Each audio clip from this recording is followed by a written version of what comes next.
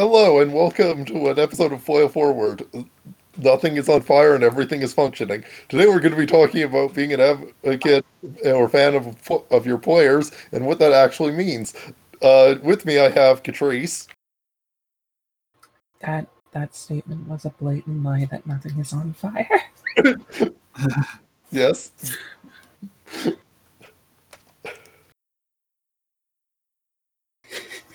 We also have Mark. Hello, I'm here. I'm also not on fire, but everything around me is. So we're off to a great start. We doing good. We doing real good. Okay, so, right, there was one thing I wanted to do before we started, but I guess it's a bit late to do that. Anyway. I mean, we can just restart too. It's fine. Yeah. So what was it you wanted to do? Going to do?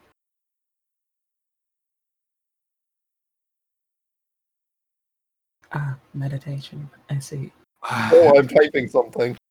Okay. Yeah, we can just splice this out. I'll just kick. We're not going to, but we could. We could, yeah. And that's the important part. Yeah. As long as everyone acknowledges that editing could have been done to make this marginally better, then now we know. The quality of the show is reflected. I don't know about better being the correct term. I'm less worse. Less worse. Less worse is a strong position.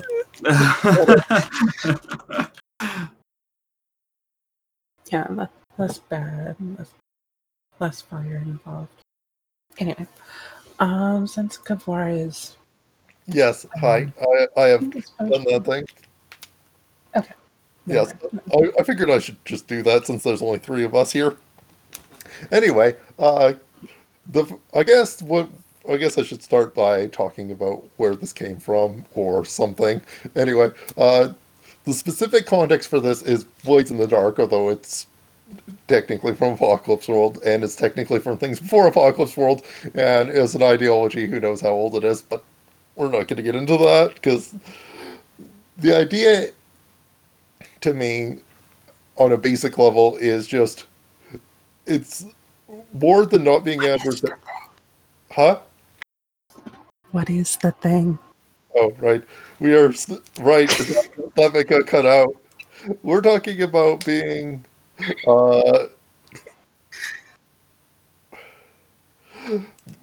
about being a fan or an advocate of the players, which are 2 different things, but we're not going to worry about that during this opening statement. And specifically in the context of Blades in the Dark and some newer game design that takes feedback from that. Catrice, do you have anything to add to help this make sense? Because yeah, so basically what we want to center on tonight is, what does it mean when they say be a fan of the players? Or compared to, other games as well. Like, there's, adversarial games where, the GM or whatever is built up to be, an opponent of the players, and there's games where they're supposed to be, thinking of the players as a good thing, or at least trying to be not actively trying to screw them over kind of thing. Okay. This is actually, Mark, please talk first. I was just gonna say, my interpretation, because I'm someone who hasn't played very many Powered by the Apocalypse or Forges in the Dark games. The idea of just being a fan of the players, just kind of supporting the action of what players want to do. So is there something specific about the way it's phrased in PBTA games that is different from... So this is actually different than adversarial, and I'm not sure if Catrice knew that when she suggested this as a topic. So the idea behind the being a fan of the players, as that's the Monster Heart specific one, I think, although it's from a few other places, is essentially the idea that the GM should be able to buy into the characters that are provided and try to tell interesting stories about them, and essentially, instead of a framework where the fiction evolves, or where the players are thrust into the fiction. The fiction is there to reinforce the characters and help them develop and make, without making the entire universe revolve around them, or at least being somewhat subtle about it. But that's not necessary. I'm not sure if that the distinction there was clear, but essentially, yes, it's not adversarial, but you will sometimes do terrible things to them if you think they will do cool things because you did terrible things to them, and the terrible things are cognizant, like, are built with the idea that it's going to show an interesting side of the character. So the focus is still on, like, you want to create situations that make players feel awesome. Sometimes that might be making them feel like crap first, or throwing some adversity their way, but in order to make them rise above it, feel good, or like encourage their players to like explore something. Yes. Yeah, I think the end goal is different, and that's the important thing to keep in mind, is that if you have an adversarial setup, like, Yes. you have the idea the GM is supposed to win the game by defeating the players, that's different. Just the entire mindset changes in how things are set up. It's also different from there is a universe, and there are people, and the player characters are people who inhabit that universe, and ultimately the universe, telling the story of the universe around them, is more important than telling the story of the players, which is not adversarial, but also very different from the ideology. Yeah, that's another big difference as well. Yeah, you're totally correct on that. Yeah. And I do think it's important to make those distinctions as well, because the mindset you have going into the game actually alters the types of choices and situations that are going to crop up in it. Yeah. Like, just in general, if we start off with, being a fan of the players, in the sense of, we want to focus on the players themselves. We want to make them be the center stage, as it were, like they're the protagonist. This is what the story's about, as it were. Then that actually changes not just what happens, but what can potentially happen where the camera's going to be focused, as it were. Like, you're not going to have like this quite as long and elaborate of a focus, like, monologue by the big baddie, or the going-ons in the world, without the players being present in that. Yes. Like, even in the descriptions.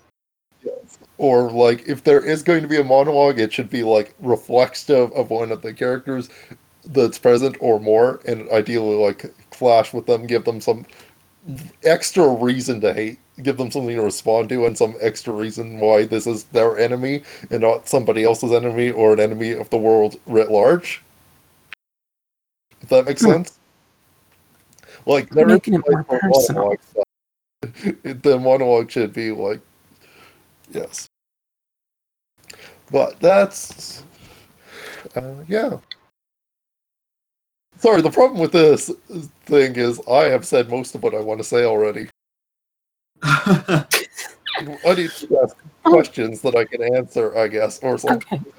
Okay, so let's focus on this then, in the sense of, what are the key differences? Like, how does this change one's mindset? How does it benefit?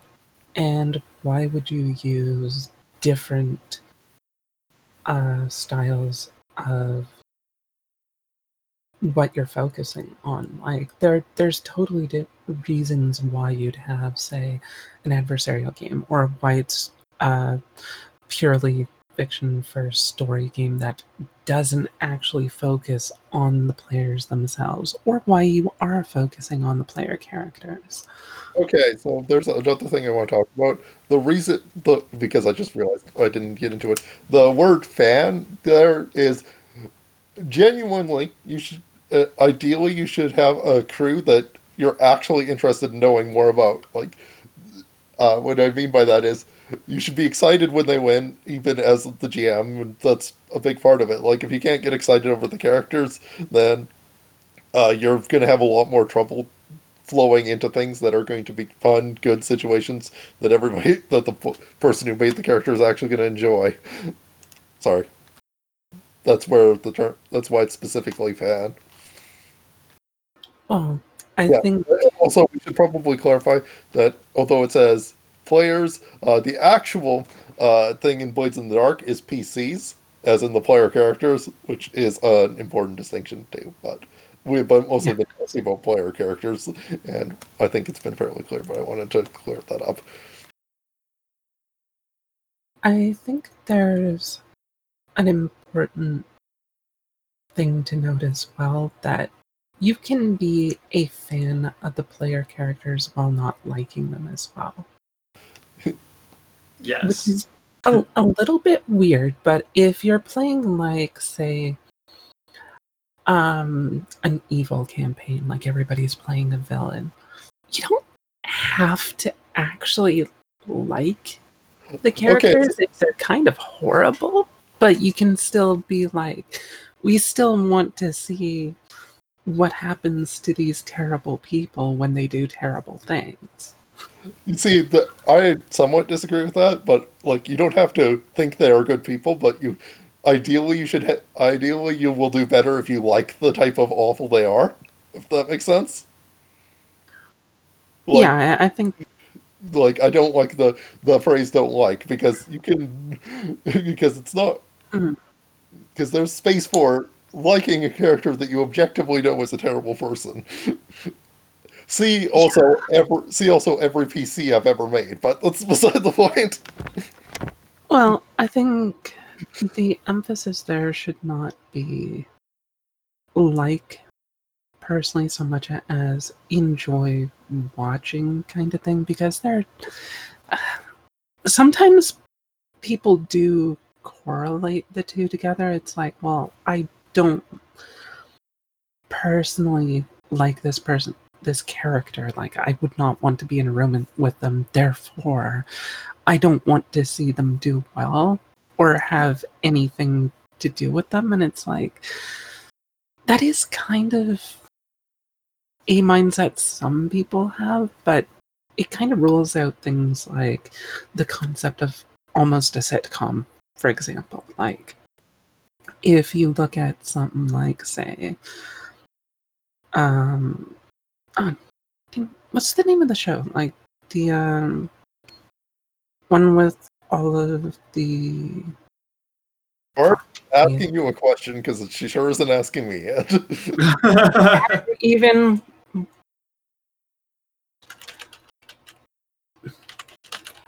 Okay, just a second, I got this. Main character is Sheldon. Big Bang Theory.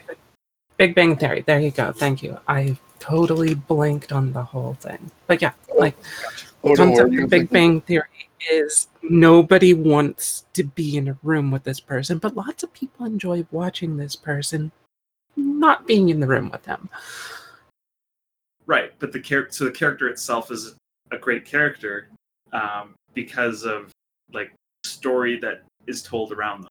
Not that you necessarily really want to be their friend, but it's the same trope that happens in a lot of TV shows. Like, if you look at like the cast of The Office, like all of those characters are generally like kind of weird and crazy, but you're just having a good time watching how all of these personalities clash in their own special ways.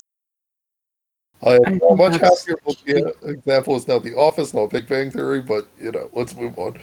The key either way is they have strong and interesting personalities to them. Like, you want to take these strong and interesting personalities and put them into interesting situations to see what happens.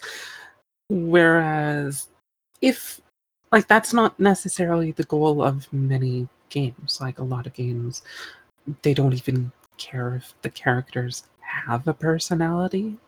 Like it doesn't matter what happens to the player characters because the player characters are basically just stand-ins for numbers.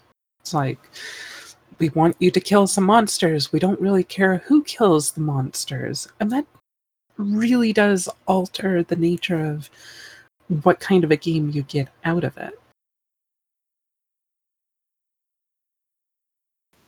Mm-hmm. Absolutely.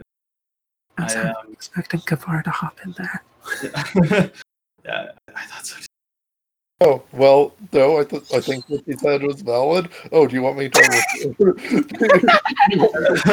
that? Oh, yeah. We're even more dumpster fiery than usual. Oh, It's yeah. fine. What? Yes, I think we've talked about this a bit already, but yeah, essentially, if the characters are just arbitrary numbers to go through a challenge concocted by a prearranged challenge, that produces a very different environment in a number of ways. For starters, you get the plot hook arrangement is more. Is this hook wide enough that it will catch generically everyone who is a reasonable, good aligned PC? Okay, good. That's a good plot hook for this. Mm. I've definitely seen that Yeah, game. that's significantly different than this is custom tailored to your character. This is, your specific backstory that, you were orphaned when you were young and whatever and grew up in the monastery, and then, now we have a plot hook that we might actually know why you were orphaned and what happened to like your parents or whatever, and then you can actually have people interested in the specific things that are happening to their characters. Excuse me. So how does this like idea of the being a fan of the players change your GMing style in order to get those outcomes? Well, I mean, ideally, like, so the thing I actually want to get into that is the question that I think is important is we need to like you can't like there's a difference between being a fan of your players and reading the character sheets to get flaw hooks, and that has a fair bit of nuance. And I trying to figure out, and what I've been trying to do for the past 20 minutes is figure out how to phrase what I'm trying to get at. I'm still failing. Sorry. That's fine. Like, you can just go, okay, so one of these characters has a thing on their character sheet that says that they're an orphan, and we can do a plot and we can make this NPC their father, and that will get them invested in the story that is happening. Well, I And think a lot that of is it is different than looking at yeah. Well, I think a lot of this comes down to not just the GM side of things. I think a lot of it comes down to the way the system helps the players generate characters in the first place.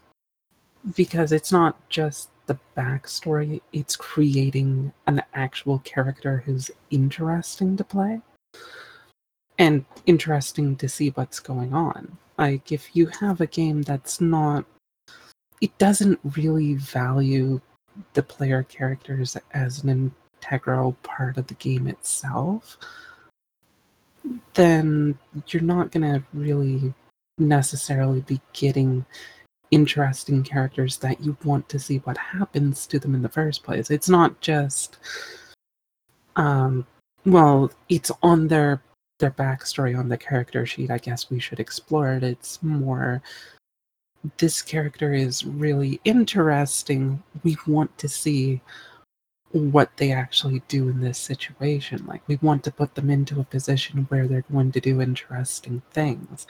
If the character's just kind of bland, it doesn't really evoke that interest of, oh, this is a character that I'm a fan of. I want to see what happens to them. And if you don't have that initial interest, I don't think you really get much out of it. Yes. There's another thing. Yeah, that's actually a very good way of phrasing it. But, and also, want to think, the big thing that, let's go back to the orphan example, with secret, like, parents or whatever. The big thing you want to do, the big difference isn't that they reunite, that their father might be secretly someone. Their big difference is, okay, who would it be interesting for their father to be? Like, who should their father be to make an interesting thing about them encountering them? Is, I guess, a way to phrase it. If somebody has a less awkward one, that would probably be a help. If you get what I'm getting at. Well, I get the idea of like, oh, well, your parents were actually nobles or something. I don't know. It's like, I kind of like, if you have an interesting character, then you could have the parents be nobody interesting, where it's like, no, it's not that your parents were nobles or some powerful archmage or something like that. It's like, no, they just got eaten by rats during like this war with rat people. And it's like, okay, that's an interesting plot hook, and now the player characters, like, do they have like a burning vengeance against like the rat people, or do they want to be like, okay, maybe we can overcome this by actually having you encounter a sympathetic rat person character, and now you actually have to overcome the fact that their species is what ended up causing you to be an orphan in the first place.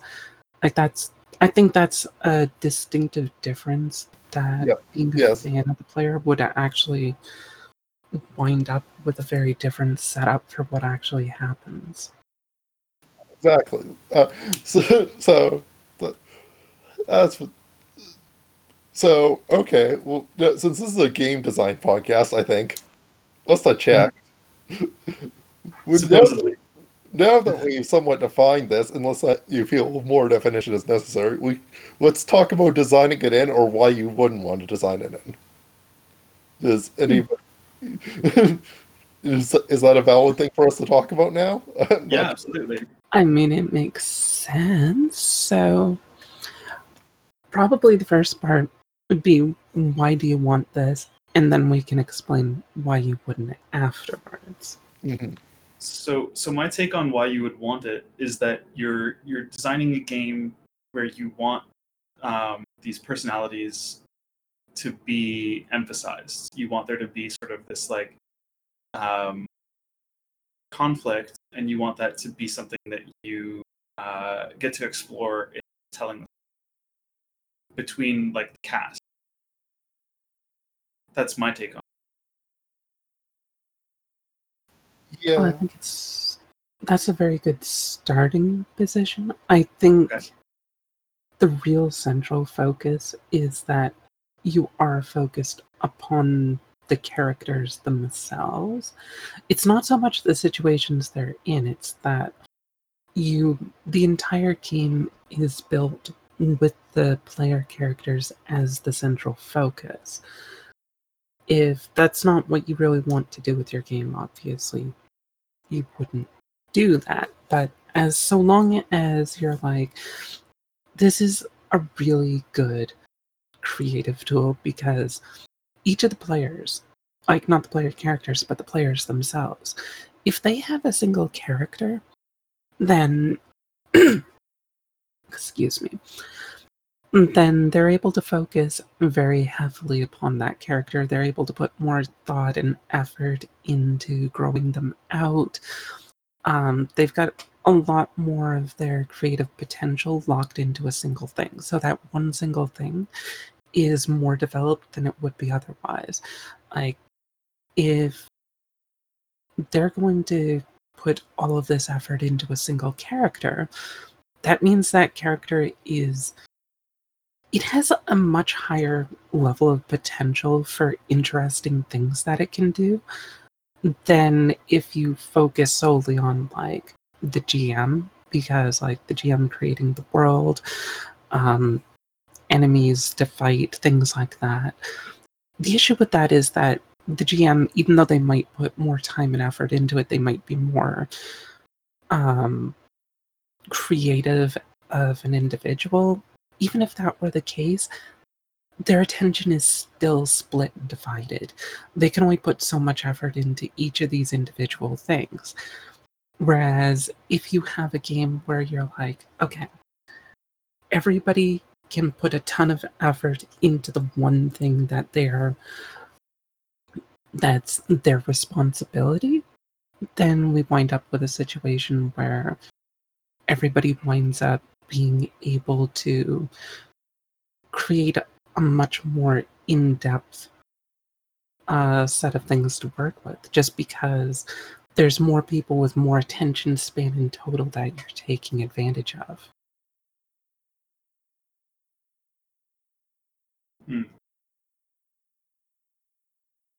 What do you think, Ivor? I think that there's some validity to that, and also another advantage to building it this way is it makes the players feel much more able and capable of contributing lore and develop, like it makes it enhances the conversational, like if you're going for a conversational style, it Right. helps in that people don't go, oh, I can't talk about this because I don't know the answer. Like, if you want that to be the case, it helps to, God, how do I phrase this? It helps to, if the player characters are defining things, that they can say things without worrying about messing things up or being wrong in ways that they wouldn't possibly be wrong, and you having to retrace and that whole awkwardness. Right. Which Absolutely. destroys flow. So this is more of the approach of openness to what the game can be about, or what the players get to interact with and participate in. Whereas other more prescriptive games might have some of these like facts that are predefined and can't necessarily support what the players are talking about or want to do at every given turn. Does that make sense? I think that's almost kind of a natural requirement. Like, it just naturally evolves out of the idea of like, if we want the player characters to be like the central focus of things, then you kind of have to be able to make it so that the players themselves can define some information as you go. Like, they can talk about like, here's what the culture of my people was like. This is what it was like growing up for me in this particular town. Like, if the GM has 100% control of that and the player doesn't know what they're talking about, they kind of can't really make the kind of character and situations that allows you to be a fan of them to some degree. Like, it can kind of be done, but you need to have like exceptionally well-informed players and exceptionally good communication between everybody. Like, this is not the kind of thing that you'd get from like the average generic role-playing group. Like, you'd basically be working almost with professionals in like a writing room at that point. Absolutely. Yeah, and like essentially, if everything about your character is defined by picking on lists that have distinct absolute meanings, meanings. You're not really making a unique character that we're interested in seeing. You're making a template that you've agreed to play through to, which can be interesting, but is and can go in directions, but it's not really the same thing, if you know what I mean. Yeah, it's. Oh god, we're gonna have to bring up D&D. Okay, so the D&D thing, you notice you can basically define your character as like race and class. It's like, I'm an elvish rogue. It's like, okay, you're an elf and a rogue, and it's like that defines enough of your character that you basically know almost everything there is to know about them already in like 2 words. And I don't think you can really be a fan of the players in that sort of a setup because there's too much like there's too much baggage with that kind of thing where as soon as you say you're an elf in like a D&D setting, even if you're like, oh, in this setting elves are different, it's like, yeah, but that still means that the baggage is still there. You've just changed what the baggage is. You're not making it so that the player character is the definition of what an elf is. It's that the elves are defining what the player character is to such an extreme extent that if you have several elf characters together, are there really going to be major distinguishing differences between them? Or are they just going to be generic elves? And like the idea, there's a common idea in D&D, as far as I can tell, of like playing against type, but if you are playing against a heavily defined type, then there is the one elf in the corner who's calling all the other elves dumb, but that's not actually an improvement or an interesting story on its own, unless the one of them is a focus character and we're focusing on why that elf thinks all the other elves are dumb and need to anyway. Like, to a degree, you kind of need that because we are informed by our environment and those around us and such. Like, yeah. most characters that we tell stories about do tend to be either paragons or renegades. Like, either they uphold the values of their society or at least are the embodiment of like what their society is about. Not necessarily good, but it means that they stand out as they're very elf-like in whatever an elf is defined as, or they tend to be significantly different than what an elf is. But you need to define to some degree what an elf is so that you know what makes you different from the other elves. But if you have it too strictly defined, like all elves are like this, then it basically means that the only thing you get out of it are I am exactly like an elf, or I am the exact antithesis of an elf. There's no middle ground, there's no wandering off in weird directions. You basically just become exactly the perfect elf or exactly the imperfect elf. There's no other options to work with. Whereas if you're trying to be more a fan of the characters, it's more like what I think the mindset basically comes down to what makes your specific character stand out in relation to their upbringing as an elf kind of thing, or Yes. an elf that grew up in a human world or something like that. It's more focused on the individual, and once you take the individual aspect rather than a more collectivist aspect, then you get more interesting characters out of it.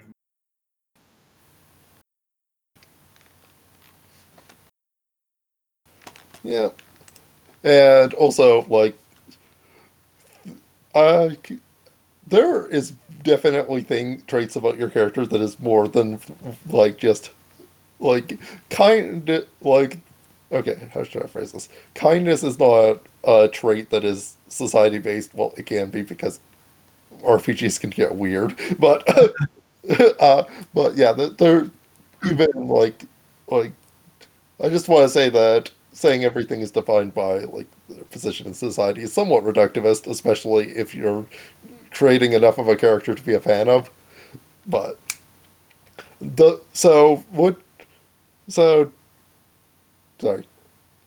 Other reasons why you should why like this is a positive why you would might want to create a environment where being a fan of the players is expected is other than increased engagement and everybody's talking at the table and it makes conversational flow better is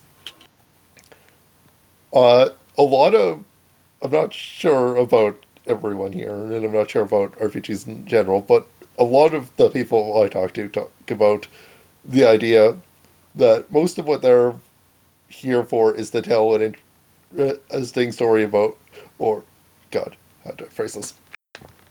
To be a unique character and like kind of play with unique ideas. And if you're just throwing your unique idea at something that isn't going to support it, or where it's basically irrelevant who you are, like yeah, you'll get to play in that space, but you're not really going to get as much out of it. And if that's what the people who are playing are looking for, then games that support that are better. And I'm sorry that was a horrible way to phrase that. No, I kind of get what you're going for. Like, there are different types of games for different situations. Like, if you play, say, a pre-established setting, like, say, a Star Wars game, you probably want to play a character in Star Wars because you like Star Wars and you want to explore something that's within the context of it. Like, most people are going to be like, I want to be a Jedi. It's like, okay. But you're also going to get people that'll be like, I want to be a character that is not a Jedi. How do they actually find themselves being useful when basically facing up against like demigods and such? Like, this is kind of a major interesting plot point for it's not even just a plot point, it's like a very it's not even a character story arc, it's like just the very nature of this character in this setting, like the Han Solo character. They're still valuable, they still contribute, they still do things that are important. And that is actually kind of an important thing to be able to explore, but it doesn't really make you intrinsically a fan of that character in the first place. It doesn't make you want to explore that specific character as a consequence of the setting. It's more so you want to experience the setting as that character, which is it's a different order of operation. I think that actually does change the nature of things quite a bit. Yes.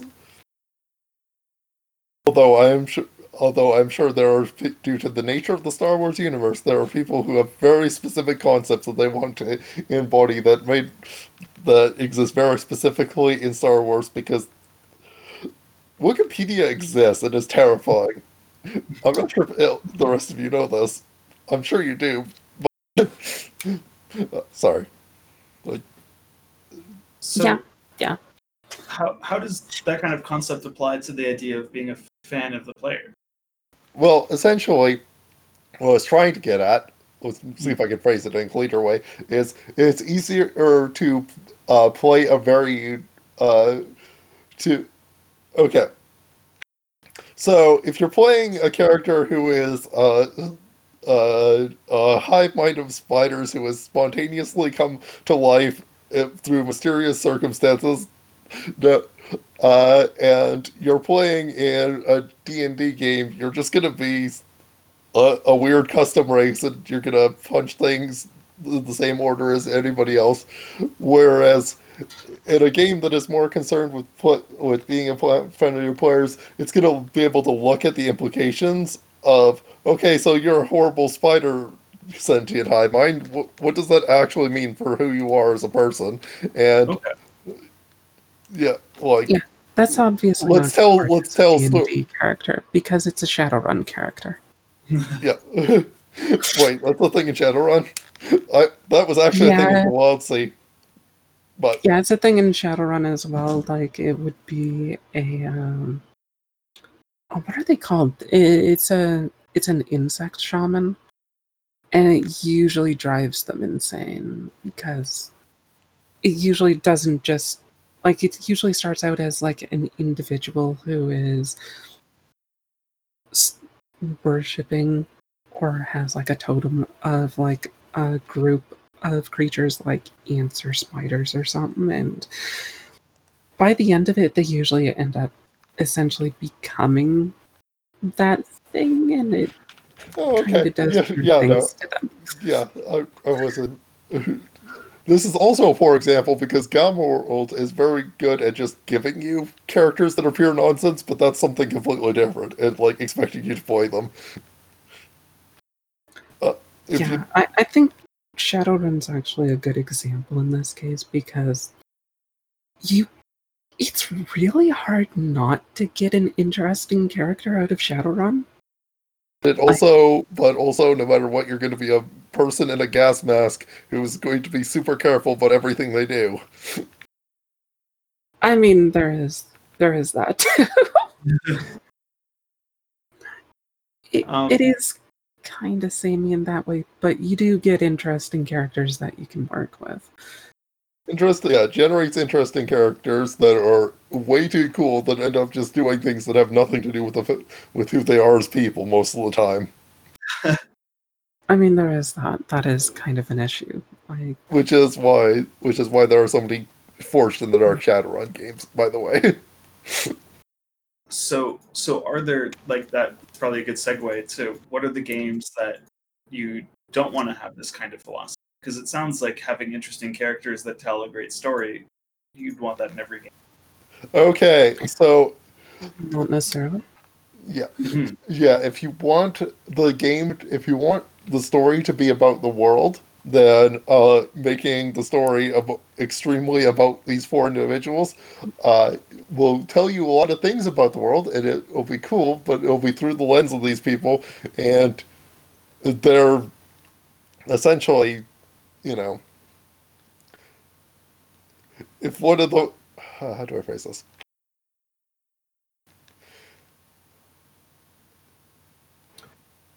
Sorry, I forgot what I was going to say.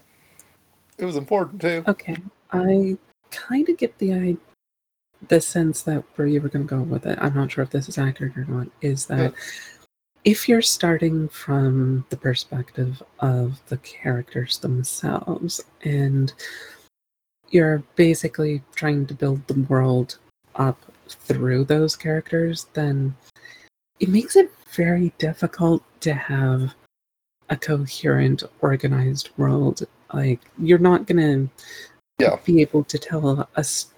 You're not easily able to tell a story about, like, this is a story about, like, the Skaven in Warhammer Fantasy.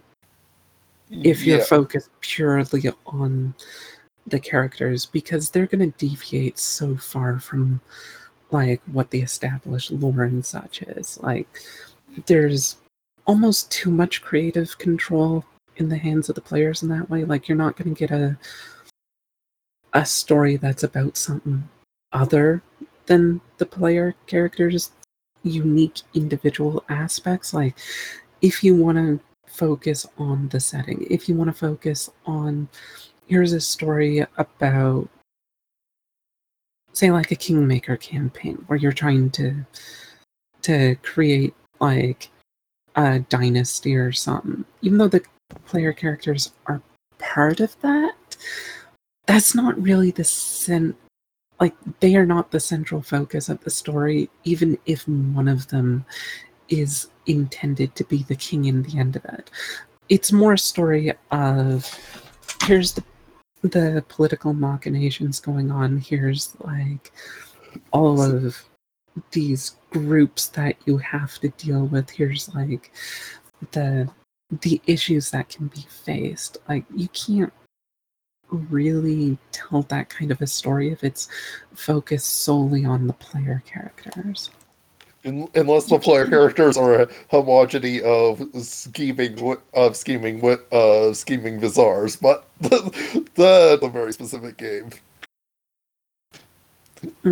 Well, I think the biggest issue is that if you're going to be a fan of something, there has to be something to be a fan of in the first place. And if you start off building everything up with interesting characters, then that's what you can be interested in. If you start off with those as the central focus, it becomes, they kind of hog the spotlight, as it were, and that can actually make it difficult to go into something else. And hey, Rob. Hi, Rob. Hi. We're an hour in. I know. Some Well, things actually, take time. we're only 45 minutes in, so don't worry. Yeah. Well, oops.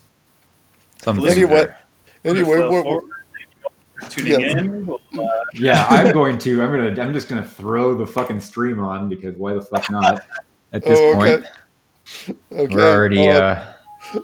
I might actually advocate against that, given that we are in the middle of a discussion and won't have the first 45 minutes. Yeah, I'd say just leave it for That sounds like a great incentive to tune in to the podcast that we will put up.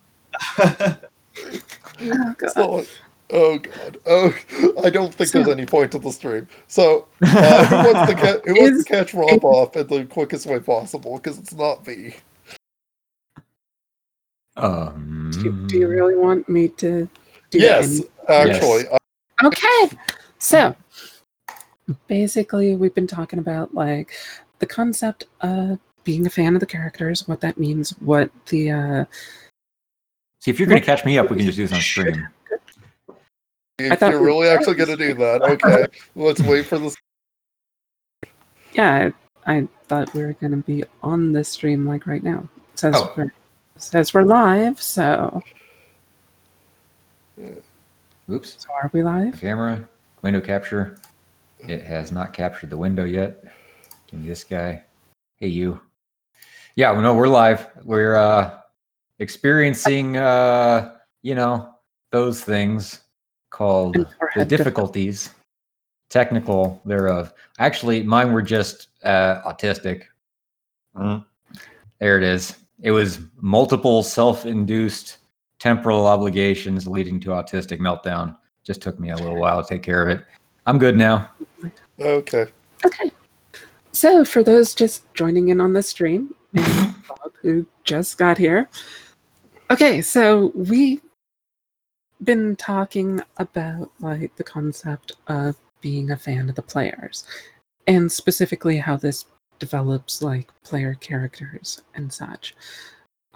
In particular, the portion that we're on right now is we're focusing on the concept of why would you ever want a game that does not focus on the player characters themselves. And the basic gist of it is we're getting into the concept of, well, sometimes you are trying to tell a story about something other than the player characters. Like if you want... You're just talking about what we're currently talking about, not wholly summarizing everything. Okay, good. I'm trying to get us into the point where we can continue the discussion. Yeah, that's fair. Also, your camera is really high up, Rob. Yes, I see that now. It's still in work mode. Sorry. And my shoulder still has like no range of motion on my left side, so I don't know. It's just been a challenging week. We're getting through it though. Flailing forward, as always. All right. Yeah, it's all good. But yeah, so basically where we were going at the moment was to say that if you're trying to tell a story about, like, say, a specific event, or you're trying to tell a story that's basically an actual story, or if you're actually trying to have a game that's not a story, like you're treating it actually as a game, like say D&D, like you're going to do dungeon delving, and that is the focus of it, then you don't really want to focus on the interesting aspects of the player characters, because they can actually get in the way and distract from what the game's actually about, which is a little bit weird. Like, if you actually want to have a game where the focus is the characters and, okay, here's some really interesting characters, we're going to throw them together and see what happens. It's basically a sitcom. It's like, okay, that's totally a type of game that you can play. And personally, I consider it to be a really interesting type of game. That's the very focus of the game that I'm making. But there are other types of games for other reasons, and they are still valid types of games. So the point we are at is there are lots of game types and they're all valid?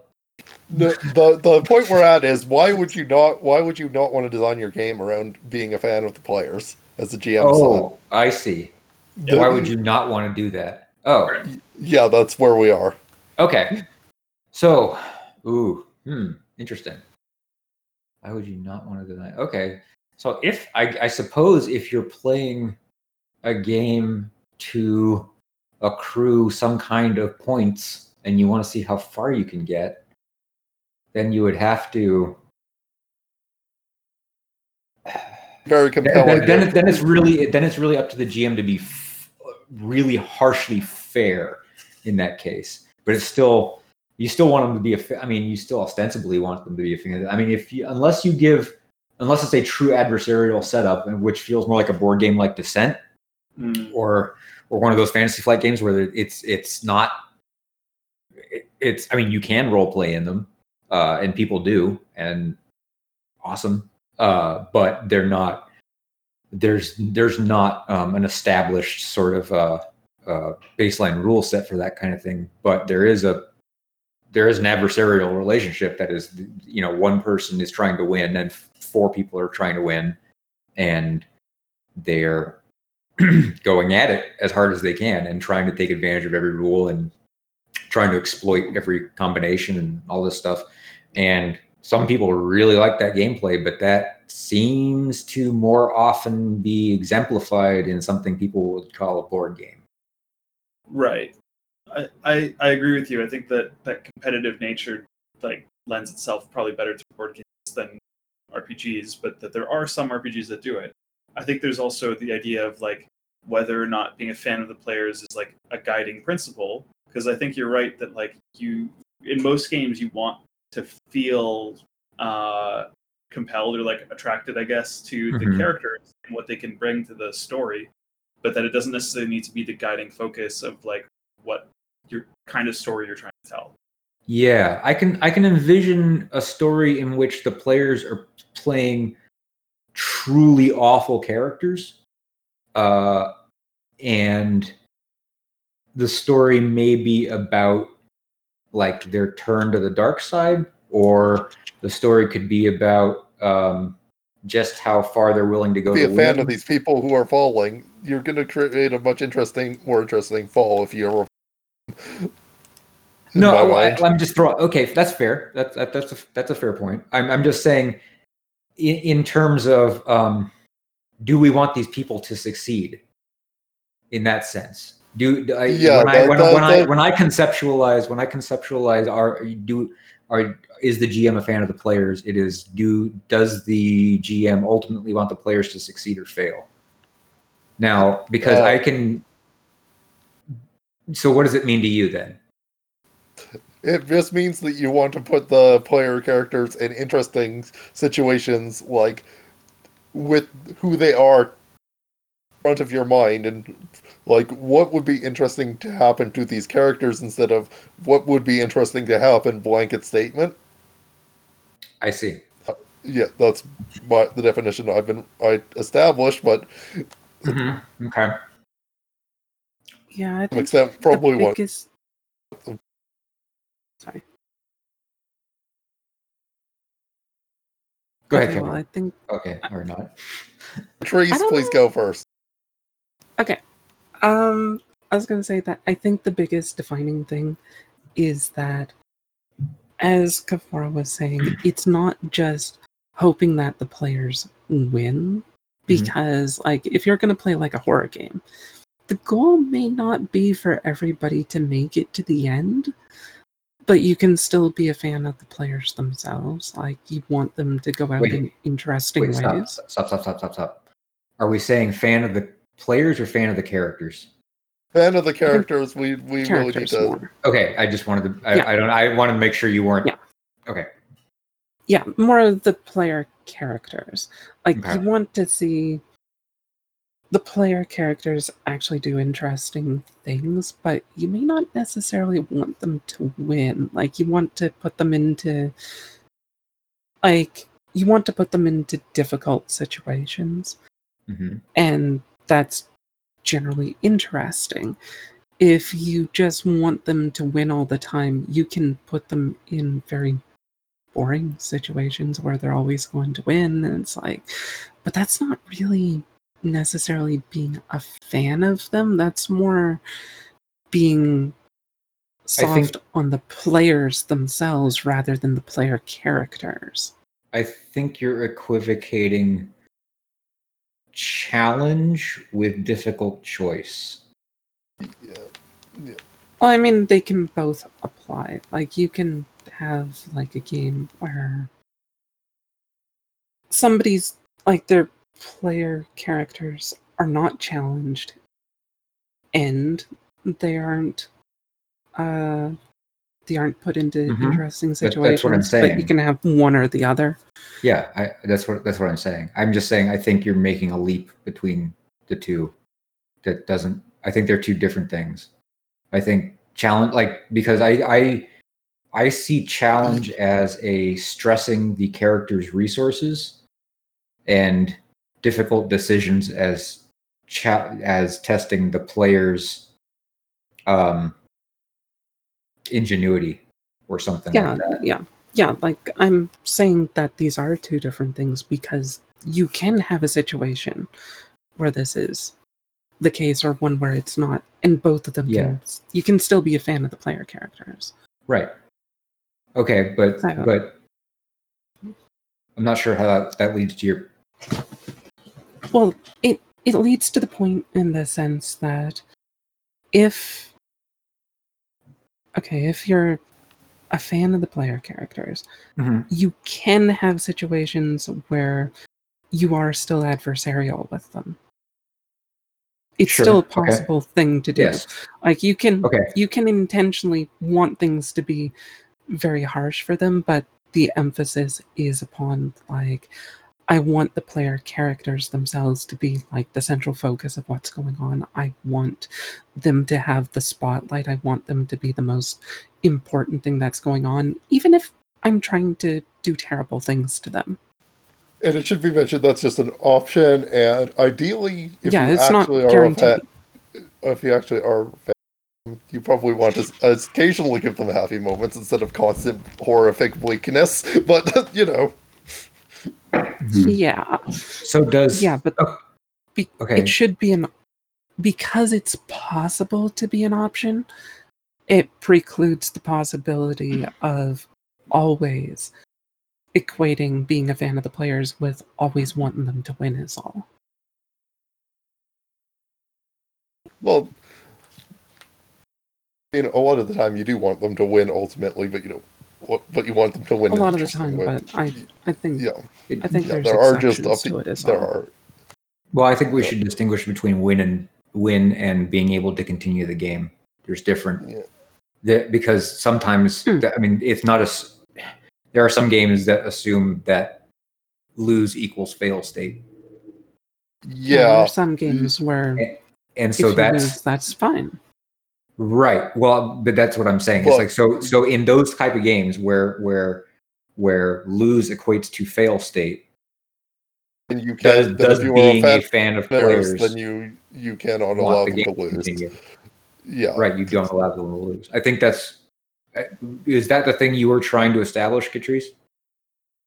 kind of, I think. Okay. Yeah, Like, yeah, but yeah, what Rob's bringing up is like, yeah, if loss equals a fail state reason, uh, then yeah, you don't want your player characters to lose because then the game would be over. Because Hmm. if they go out That's on one their of own the terms that are great, and the game can continue on without a problem, that's fine. That can happen.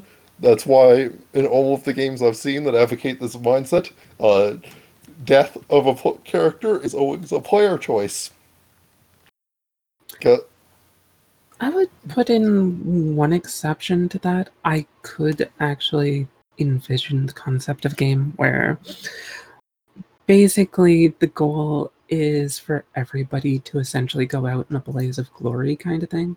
Like, you're seeking to end the game, like there is an end state to the game, and it's probably going to be a fail state, but it's done in a way where, okay, you're going to lose your player character, but we're interested in this being the best possible way for you to lose your player character in the process.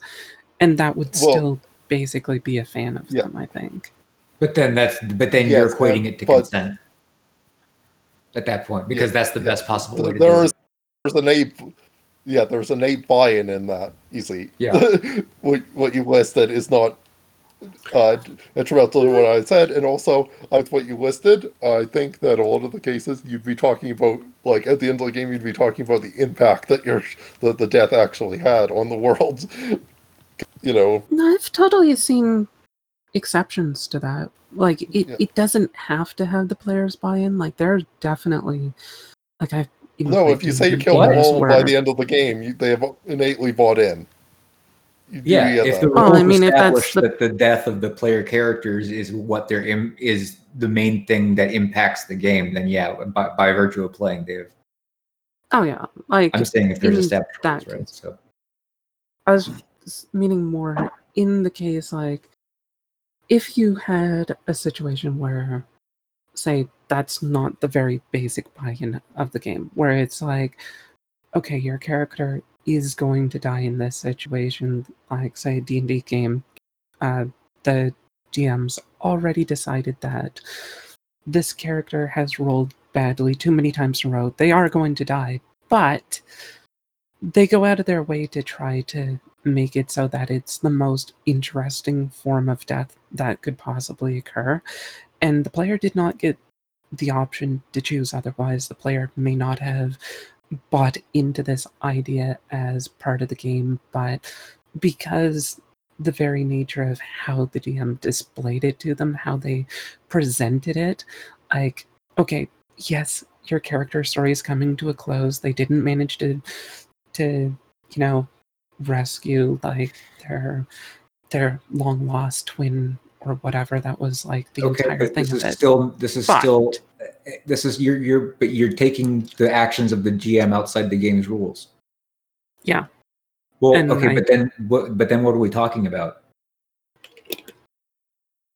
I think that having having the idea of being a fan of the players, I don't think it has to be an intrinsic part of the rules, but I do think that games run much more coherently and they flow better if it's an established principle from the start and the entire game is built upon it as a premise.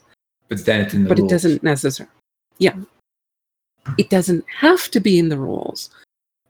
But you just said it would be based on the. I that said is it. its core I said it premise. would work. I said it would work better if it were.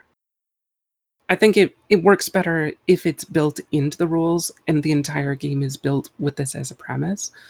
Okay. But it doesn't have to be. Like, you could play a game where that's not part of the rules, where the GM just kind of decides arbitrarily halfway through that this is how they're going to. But that's not two examples the of game. design. That's one example of design, one example of somebody running the design. Yeah. So you're comparing. You're. Yeah, I don't see how those two things are comparable. I think you're lost in the right Yeah, stage. I think it's better if it is designed into the game. Okay. Like what some GM decides to do is not really relevant to the discussion here. True enough. I'll totally concede that point. Okay. Good. Sorry, Well, I get fixated no. on exceptions No, to the rules. I totally understand. And hey, and listen, sometimes that's really useful. Let's just state that you have caught me in places where my rules like run into an exception that I didn't foresee, and you're like, "Hey, what about this?" And I'm like, "Oh shit, you're right." So don't stop, is what we're saying. But No, in no, this I'm case, just yeah. saying I did get hung up on that kind of thing. Mhm. This is not necessarily that useful from a design perspective, outside of stating that this probably should be something that when you're designing a game, it should be a very early step of designing the game, that you want this to be the central premise that everything is built upon, because if you don't base it upon that, and it just kind of winds up that way, A, it's going to be like a ton of extra time and effort, and B, it's probably not going to work very well. I think that's a really good point. I think if you are trying to bootstrap being a fan of the players into a game that doesn't have that as a ground level foundation, I think, yeah, you're going to have all kinds of inconsistent results. So like with what people get with certain systems that shall remain nameless. I think that's We've a really already good point. mentioned D&D 3 times on this podcast. Oh, I was going to go with Shadowrun, but sure. Yeah, we also mentioned Shadowrun as that well. twice.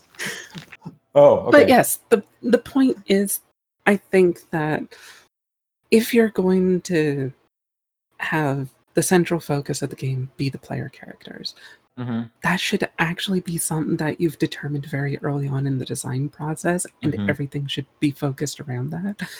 If you want to make like a Star Wars game and the focus is that you're playing in the Star Wars universe, then you have a different set of foundational principles that you're working upon.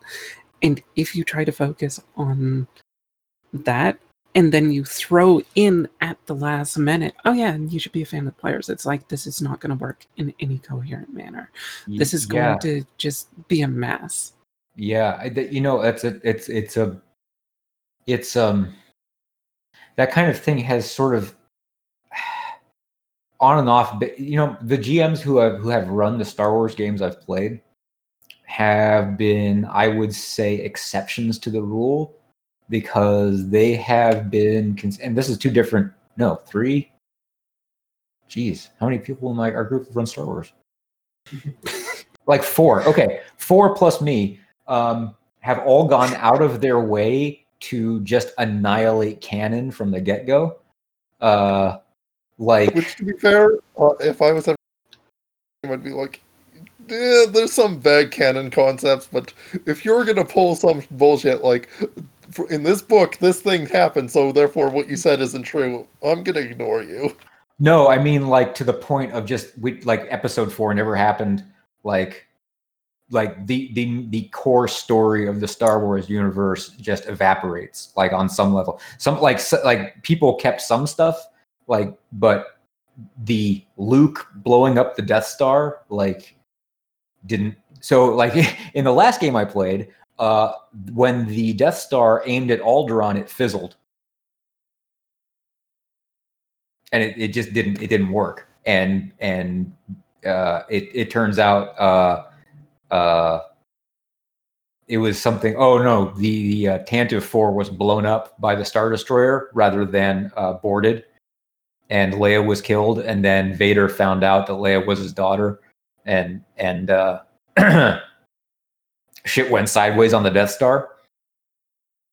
And so when John did this little tweak to a foundational part of episode 4, he just blew apart the narrative and made space for us, which was, I mean, that's exactly what I would want in a Star Wars game, and it's what I got, and it made the game really fun. But I have heard many horror stories of people being really adherent to the things they personally love about the stories of Star Wars, not the universe.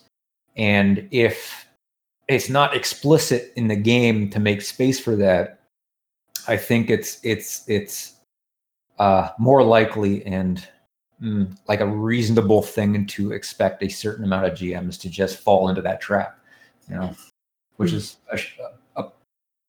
I've just seen it on enough boards, on enough forums, people having complaining about that kind of thing, and it's not limited to Star Wars. People do that sort of thing in Lord of the Rings games or Middle Earth games or any game with a really beloved, established fictional through line.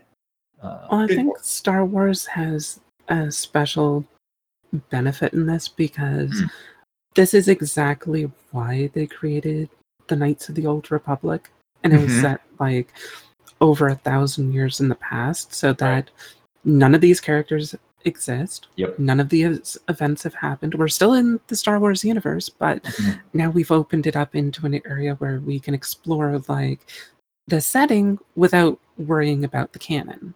Yeah, exactly. I think they did a really nice job with that, and it translated well into tabletop games in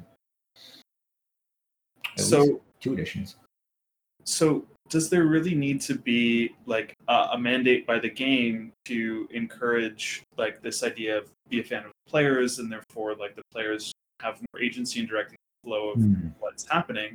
Or could you have a game that's open to like one setting might be a prescriptive setting that has a lot of these defined elements, and then other ones are loose, like have more flexible structures to I don't think it'd be required as a mandate, but I think that it makes it a ton easier on everybody, especially the GM, if it is.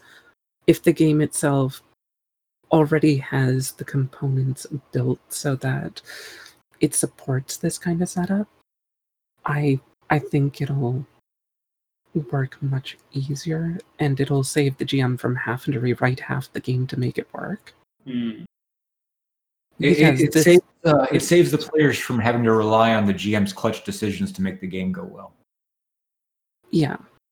Like if the very structure and nature of the game is focused around this concept, like everything's going to be easier. Like you're not going to have to worry about the GM having to come up with rules on the spur of the moment to make it work, as Rob was saying.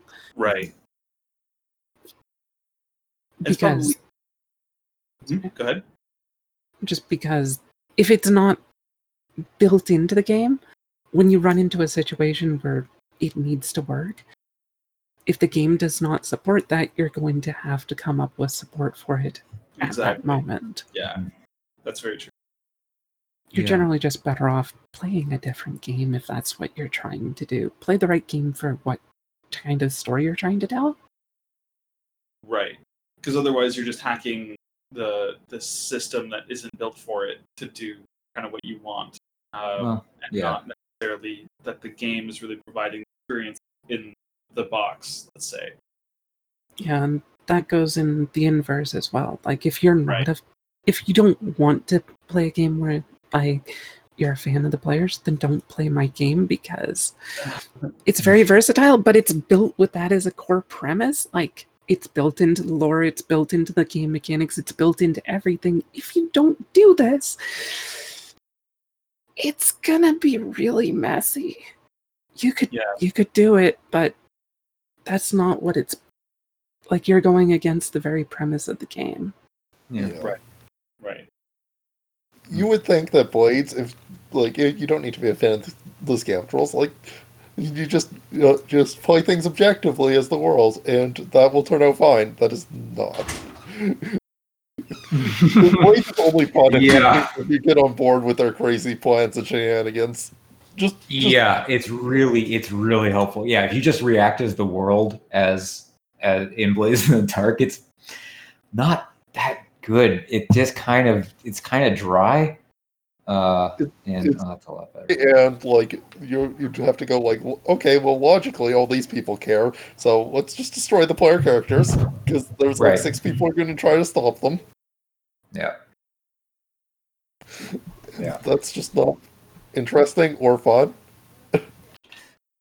Yeah, I mean, it is kind of one of those weird features of games like that where,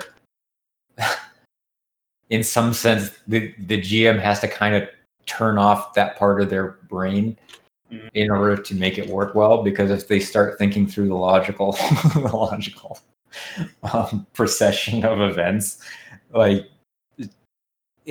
it runs on the assumption that you're trying to build a narrative, not construe a world, Mm. and that like those are two different fundamental assumptions about how games are I think are played. Like one is about you are trying to construe a world around these characters so that the characters have an arena in which to act, or you are trying to thread a narrative through different events using the mechanics. And I don't think those two things are the same. And I think a lot of games will try and do both and not know they're trying to do both. And or some are, I mean, there's a lot of games that just do one very, very specifically. Like any sandbox OSR game is trying to do the first one very specifically. It's just, here's an arena, go. Let's see how far you get. And Blades in the Dark is very specifically not doing that. Right. They're doing the second one. So, but those are two very different things. I mean, in terms of what you want the GM to track, what does it care about, what matters to it, and what mechanics are constituent of the player characters and how they interact with things. It's all, you don't care about their resources really in the narrative one that much. It's not that interesting a question most of the time until it really is. But then but in the sandbox one, that's really essential, right? Because that's risk. That's how much risk you're willing to take. So, yeah. Yeah, I think a lot of it does come down to the type of story that you're trying to tell. And if you're trying to tell a story at all, because like there are different types of games, like the sandbox one, like where you said, where we're just gonna keep adding stuff for the players to wander into and see what they do. Like that is kind of focused on the player characters. Like it is their story because you're interested in what they're doing. Like the world, the focus is not on the world itself. Sometimes the focus is literally on the world and the players just happen to be part of it.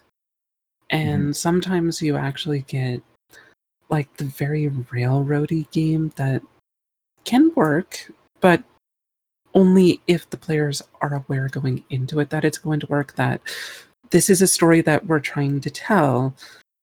Your characters can be observers and they might have some impact on it, but the major plot points of the story are going to take place no matter what happens. Like, you can have, say, a story set in Star Wars where, yes, Luke is still going to blow up the Death Star, but you're playing the stormtroopers that are basically, it's almost like a comedy of what's going on.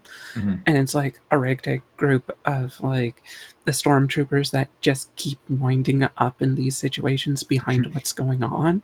Like, you can do that. You can have a story where that works, but if the players did not buy into that from the start and they're just basically the extras watching the main characters do everything, and their individual actions have no impact on what's going on, it's very railroady, you're not going to get a very good game out of it if that's not built into it intentionally. It's just the GM's like, I'm just going to run a story and I'm going to tell you a story and your characters are going to witness this story. And it's like, that does not go so well. It goes pretty badly. Okay. So I think we're all in agreement on the point that if it's probably better, if you want to be a fan of the players, that is a core principle of the game on which all the rest of it is based, rather than something you try and patch in at the end. Yep. Oh, we're Yeah. still. Go ahead, Kevor. What? Oh, you're still on that point. Okay. Yeah, no, I'm just saying we can just No, we were just plant a flag there and be like, yep, okay. Yep. we're nailing it down. Yes, this is our design principle. If So- if you're going to design a game, should totally do it Mhm. with intent. Yeah. Yes, I hope so. Actually, there's something I wanted to talk about that's kind of tangentially related. If Mhm.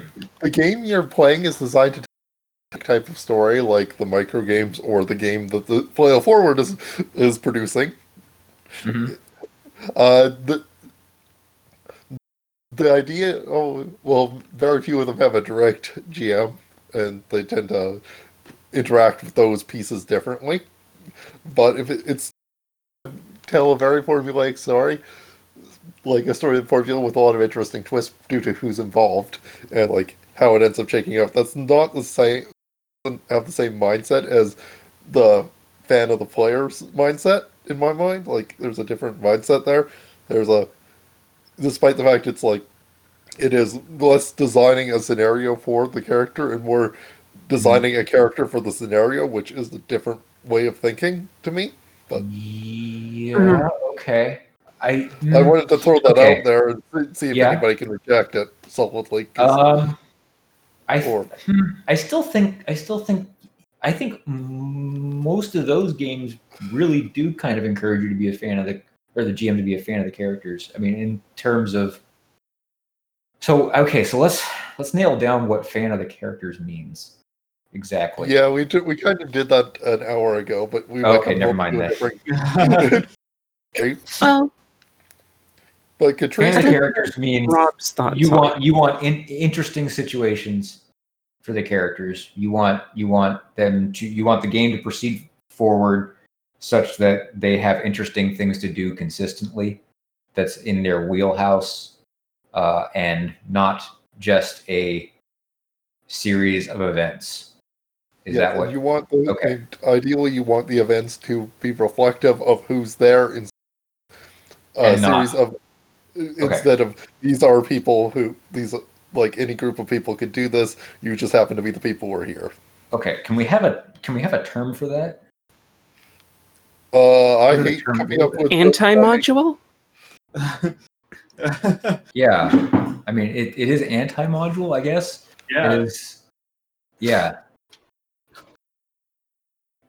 It is But it- almost the explicit opposite of having a module. Yeah. Isn't I that guess just- so. It's a scenario waiting for. It's not a. It's a. No, a characters built and then go into a scenario rather than a scenario is built and then characters are. Hang on a second. So wait a second. So okay. So in the first example, we're building characters independent of the scenario we know we're going into. In the second example, we know the scenario we're going into. We're tailoring characters for that particular scenario because that's the game. Yeah, Okay. Yeah. the Okay, latter so- being Yeah. the module scenario, the former being The anti-module. yes. Yeah, because Yeah. just to be clear for anybody listening, a module, you probably know, but just for clarity's sake, a module. I don't know. basically- This hobby has been expanding in the past few years. There might be some people who've Good never encountered a module. So, Mhm.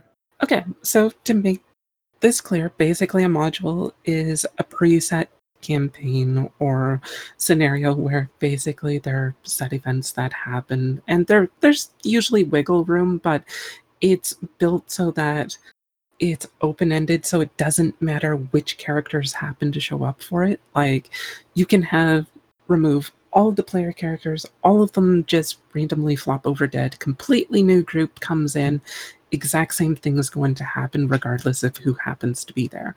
Or at least something very similar is going to happen regardless Right. of who's there. The term comes from the D&D terminology. The adventures were called modules originally. So you would have module 01, module 02, blah, blah, S2, S3, S4. And that's what they were called. So people called adventures modules. Now you know. Yeah.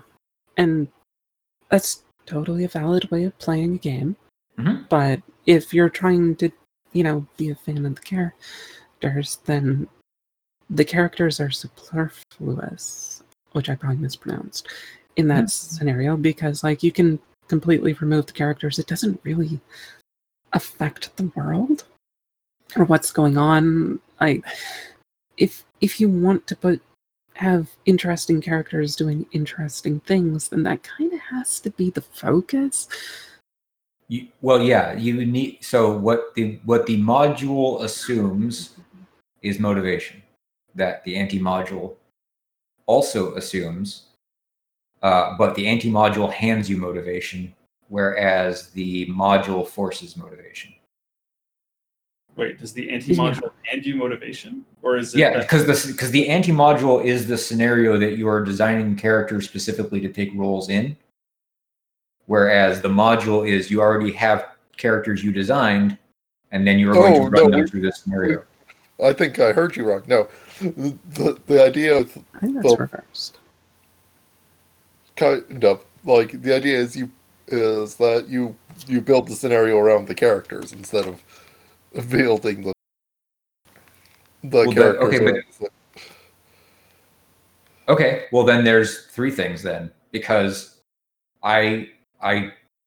Bluebeard's Bride is functionally that, where you have a scenario that is pre-programmed and your characters, for lack of a better term, are slotted into the existing scenario, but you know exactly you know so much more about that thing that you are handed a motivation, right? Rather than developing a motivation. So what happens in the module is you ostensibly develop a character motivation in character creation, and then hopefully the module has slots for your character motivation to fit in.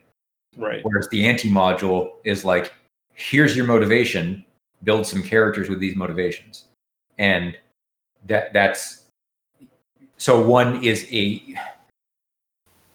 the module, if you're a fan of the characters, means that you are building into, you have to, as the GM, like put things there for them to do, right? That entices those characters, I think, because you want to entice you. Like the idea is that you want to make the adventure, the arena, salient to the characters, right?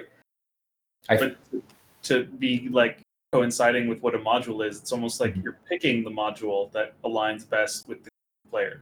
Not that you're like redesigning it. Because at the point where you're redesigning the module to fit what the players want, then that's no longer the module is written. Okay, good point. Yep. So I guess being a fan of the players comes in at a different point in that game, right? Because then you're being a fan of the players is pre-scenario in some sense, because you are saying, I'm going to pick the pre-written adventure that best fits what my players have decided to play. Right. Yeah, but the idea is like trying but that's to fit not necessarily a rule. That's the thing. Yeah.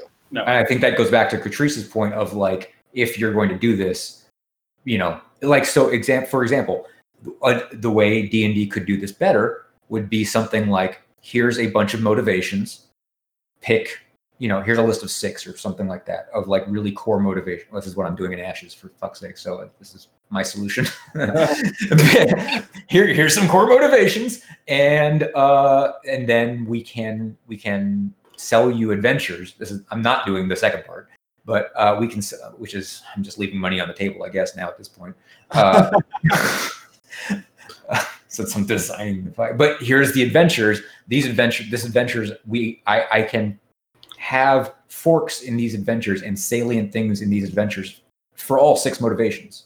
So it doesn't matter what the players pick. I know what the 6 core motivations are in my game, so I can design adventures based around the 6 core motivations, regardless of what they are.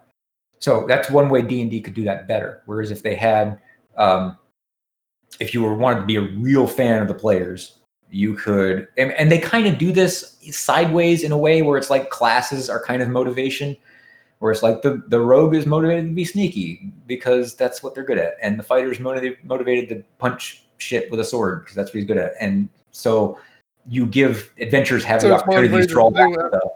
And, But- and that's motivated to break reality to swoop their whims. Yeah, right. And druids are motivated to turn into. I mean, druids are motivated to do a lot of shit because they're really versatile. But There is something that I'm seeing that's kind of almost the reverse of that. It's that if you make the player characters first, then you're not really creating, say, a motivation for them even necessarily as they're creating, as like when they're created. Like you're creating the motivation when you create the scenario based upon them. So like the idea of like, say, you build a scenario based on a player character's backstory, right? okay, Then the motivation is their backstory because they already have a built-in motivation to explore their backstory that's already there. I agree. But I agree. if you Yeah. don't create a scenario that's focused upon that backstory, then there is no Mhm. motivation present. It only becomes present because the scenario happens to focus on their backstory. Yeah, that's what I'm saying. I'm saying it would. I think that would work Okay. better. That was built into the rule set rather than being something that you had to have the players create a backstory that has motivation in it, which is not necessarily part of the rule set. I don't think. And then B, have the GM grab that, go into the players, actually look at the character sheets, which some, not everybody does, and take that backstory and then plug it into the adventure in a way. I guess there's something I really want to say here. Mhm. Kind of related. There are ways to take like the concept of a character and like things about them to give them like to tie them into the plot or them without it having to do with their past. This is just No. I think wanna Trish is say. just using that. Yeah, It's no, just an We've example. just been using that example a lot, and I'm clear that is not the only way you can do it. Sorry. Okay, that's fair. Yeah. Yeah. Yeah, it's just a very easy example that most players and listeners will easily be able to understand. Yeah. So, but yeah, I think if a game that has that codified will have, what did I say? Codified. Will have codified. Code piece. Cod pieceified? Code pieceified. That's Codified. A game that has that codified will have much more. Like, I think you'll have a higher number of successful sessions. Let me put it that way. Your average successful session rate will go up, which is we are calling that the ASS rating. I have just coined that term: average successful session rate, ASS rate. Okay, so question then, because we know that this is present in Blades in the Dark, but it's been stated pretty clearly that Blades in the Dark lasts about 7 sessions and then it starts to fall apart. Yeah. Not due to So, motivation, how? I don't think. Yeah, I'm not sure. What tends to cause that to fall apart if it's not the motivation? Because if you're motivated, then It's the you would motivation. assume that it would be good. Motivation is reach the scope of what the game wants it to be. Like, it's the motivations breaking free of the shackles of formula that it needs you to engage with. Yeah, that's it. Yeah. That's where Blades runs into its problems. Essentially, is like, because you get to a where, okay, if I'm this rich and powerful, I should try to actually fix society, and unless you could fix society up as a series of heists. I mean, that's kind of what my game is, but yes. I mean, yeah, it actually kind of almost seems like this is an issue with the scope of the game not being broad enough. Like, it almost seems like it should have either it should transition or you should be like, okay, we'll play Blades in the Dark up until like 6th, 7th session, and then we'll change to a different game using the same characters. Wouldn't be the worst idea. I mean, yeah. I think that's an accurate way of summing up what I have tended to see when the wheels start coming off in Blades games. It's because the players are doing things outside the scope of the uptime downtime thing that is just a hair too rigid for.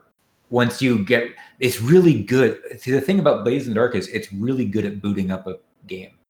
It's really good. It's also we should mention, like, we're talking down on the whole uptime downtime structure, but it's it's a very solid, good flowing.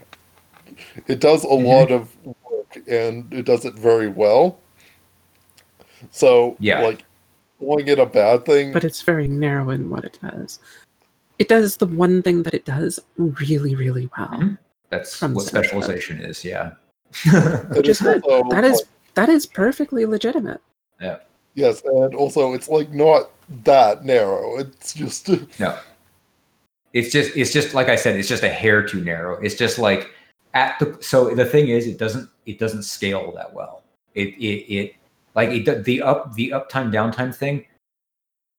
I mean, I'm sure you can make it work at like tier 4 and 5, but it feels weird.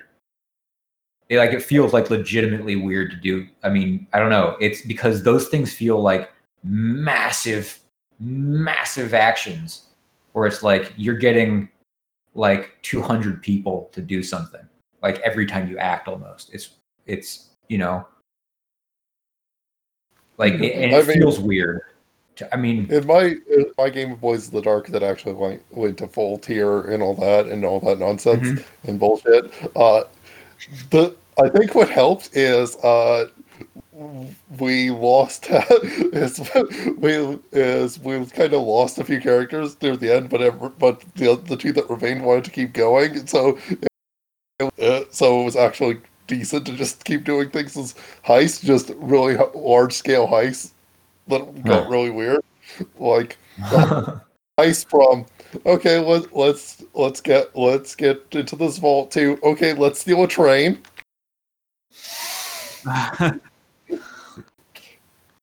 Yeah. I mean, that is one way to, get the gold on the train, is to just steal the train itself.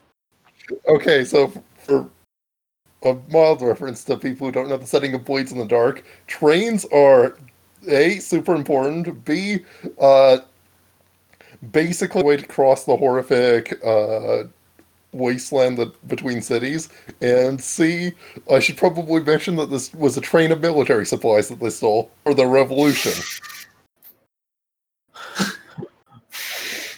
See, that's a good game of Blades in the Dark, man, but that's just like I'm not like when my players started summoning demons through gates in their basement, like that's and then exploring the demon realms. I was like, I don't know how to do this as a heist exactly. Well, I would have no problem if it's just exploring the demon realms. I could see how I would flow those into heists, but that's just my way of thinking, and I probably don't know the full scenario anyway. But yeah, no. What happened is like a lot of the focus became okay. We're having all our people that we have allies with and like all them do things between sessions as dictated to us in order to tear the city down and cause a rush. But the players just stuck to what they were good at and did things that were in their wheelhouse as like grand gestures that their plans along, if that makes sense. But that's basically the only way you can do high level Blades, where the scope of your crime, where you stick to crimes because that's what you're good at, but you're using your crimes on a very weird scope. Okay, that makes sense. I see what you're saying. Yeah, like what was happening between sessions was there was like 6 clocks that they were influencing by what they were doing. Yeah, there were various allies tearing the city apart in various ways. But yeah, sorry, that was not necessarily a helpful digression. I just No. That was a helpful digression because that is kind of exemplifying the thing, right? Of being fans of the player characters that Blades is built around. Because it is like if the player characters sort of accept their, I mean, for lack of a better word, lot in life, that they are good at, they are doing crime, and then they just sort of aim the crime in the correct direction, then the game can obviously succeed. It's when I guess it's when the players want to do something other than crime, or they got interested in something that is totally not within the scope of the game, as far as I can tell. I don't know. It just started getting weird for me. But it you know, that exemplifies being the fan of the player characters. That it allows them, like, hey, yes, it allows you to play at this tier. It allows you to do things still and have influence and have a career in this game, and be yourselves. Yeah, it seems to have some degree of buy-in from the players as well. It's not just the GM being the fan of the players, it's that the players have to be essentially fans of their characters within the structure of the game as well. Because if the players are like, okay, I'm not happy with my player character doing this, I'm going to change them until they no longer fit within the setting, then things kind of start falling apart.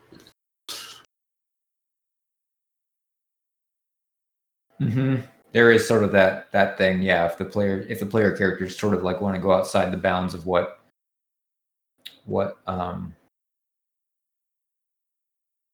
it was interesting. That, I mean, for that, it was almost like the players were kind of trying to use the game to play D&D. I'd never really thought about that before. Maybe it's just because that was what they were used to, and so that might be an issue as well. Yeah, Yeah. if you're trying to use the game for the wrong things, that's going to cause issues as well. Yeah, let me. It's not using the game for the wrong things. I'm just. It's more like they're used to using the tool in a particular way, and it's a different tool. You know, like I'm saying the same thing you're saying. But I just want to. It's not necessarily. I don't like wrong exactly, but it's not. No, it's also not wrong to say wrong. They are doing it wrong in a sense because, you know, the I don't know. Can you play a game wrong? What is the way to play a game wrong? Is it lack of buy-in to the game in the first place? The ways you play a game wrong is when the rules of the game get in the way of what you're trying to do. Yeah. In my opinion, like. If the game's actively getting in your way, you're probably playing it wrong. That's okay. That's the definition I would use, but that's not perfect, and only specifically of PlayStation Engine / role-playing games, not actually universally to games. But right, yes, okay, fair. Yeah. That's what you're saying. Yeah. Or I would say if you're going against the premise of what the game's founded upon, even if the game's rules are not very supportive of that.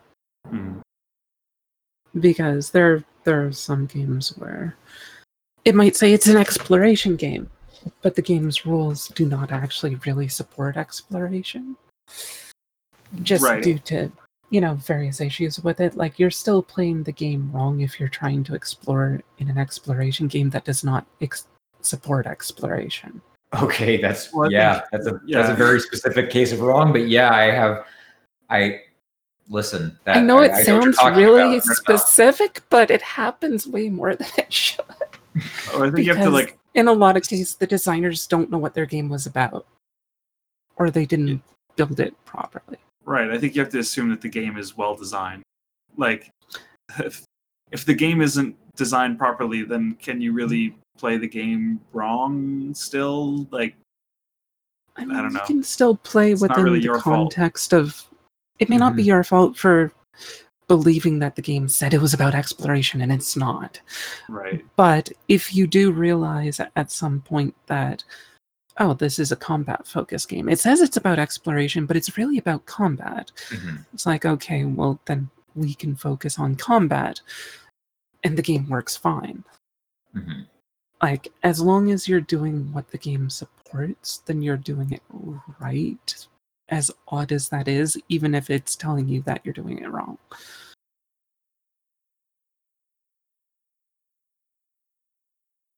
It's fair. Very fair. Yeah, I don't have any follow up to that. That's- No, it's just a point. yeah, that's a That's point. the Yeah, yeah. It's fun. Trace. I know. Anyway, is there any? Should we move towards wrapping this up, or does anybody have? I think so. I think that's Sure, probably a why good do idea. inquiry they want to What was the go. original question? What does it mean to be a fan of the players, as a G style? What does that mean in terms of game design? That is what this question starts. Can we sum up? Being a fan of the players means He wrote players, Yeah, but he said it was from Boys in the Dark, which says Player characters, characters. player character. We meant Being a player fan- character. So being a fan of players.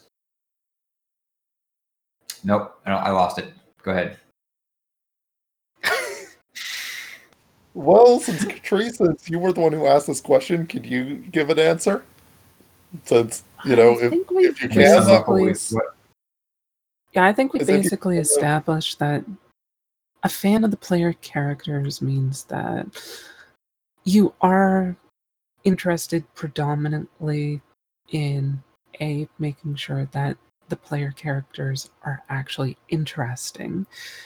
B, making sure that the interesting player characters are actually able to do interesting things. And C, that you are going to be focusing on actually observing them doing these things as the central premise of what the game's about. And making sure that you support this. Like, if your player characters are not the focus of the game, then you're not really being a fan of them. Even if you're doing terrible things to them sometimes, you can still do it in a way that you're encouraging them to act. If you're focused on the environment, like the world, or if you're focused on a pre-written storyline, or you're focused on anything other than the player characters, then you're not really being the fan of the characters. yeah, like you can do things towards it, but you won't be truly doing it. The big thing that one thing is it encourage put engaging with the players forefront in your mind. Like engaging with the Actually, player I just- characters in those stories. Yes. I just thought of a good way to explain it. So, like, if you have like a really amazing character and it's like, I don't even care what they do, I just want to see this character doing stuff. Like, I don't even care if you put them in a mundane situation. It's like something like GLaDOS from, Portal. People like GLaDOS a lot. So it's like, I don't even care if it was just like, we're going to have a game scenario where GLaDOS creates peanut butter jam sandwiches. Someone would still play that. Someone would still want to see that be a game. What? That doesn't explain it at all. What are you talking about? It makes sense in my mind. I understand. Like you don't. It makes sense actually, to Kavar, see? it actually into something else. Like ideally, if you're a fan of a player character, you don't always need to. Like we were talking big about like putting them against epic threats, but sometimes you'll just if you genuinely make a character you're a fan of and like you're engaging with them, sometimes just knowing how they get move or what it looks like with this collection of I really want to say idiots, so I'm just going to say it with this collection of and extremely cool idiots. How they make dinner for themselves on a typical day when things aren't falling apart. Like if that's something you're interested in, then that's still being a fan of them. If you want to see that, Like the focus isn't on the game mechanics specifically, for example. I feel like something Like up is it's not. yeah, no, we're doing it really bad. No, I think of it in the sense that like the focus of the game like is not, say, the game mechanics, like, oh, this is a game about combat. It's like, no, it's not about combat, it's about the characters. We don't care what the characters are doing so much, like, as long as we're focusing on the characters themselves, I think is the key defining point. Yes, as long as the characters are being developed or reinforced by that. Anyway, moving on. We've summed up for long enough. This Are we sure? Because Rob still seems confused, so this doesn't seem like it's... No, I got it. Rob, are you okay? Okay. Yeah, I'm great. Okay, so hi, this was Kevor. I was running this. We also had Catrice, Mark, Woo! and a bit of.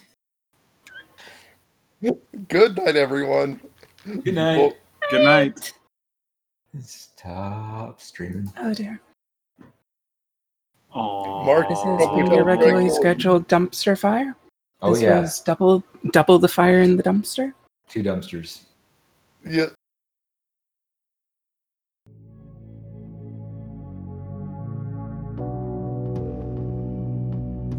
Hey everybody, thanks for listening. If you liked this episode, or not, we're not picky, leave us a review on iTunes or anywhere else you listen to podcasts. You can find us on Facebook, Instagram, Twitter, Reddit, and Pornhub. Because why not?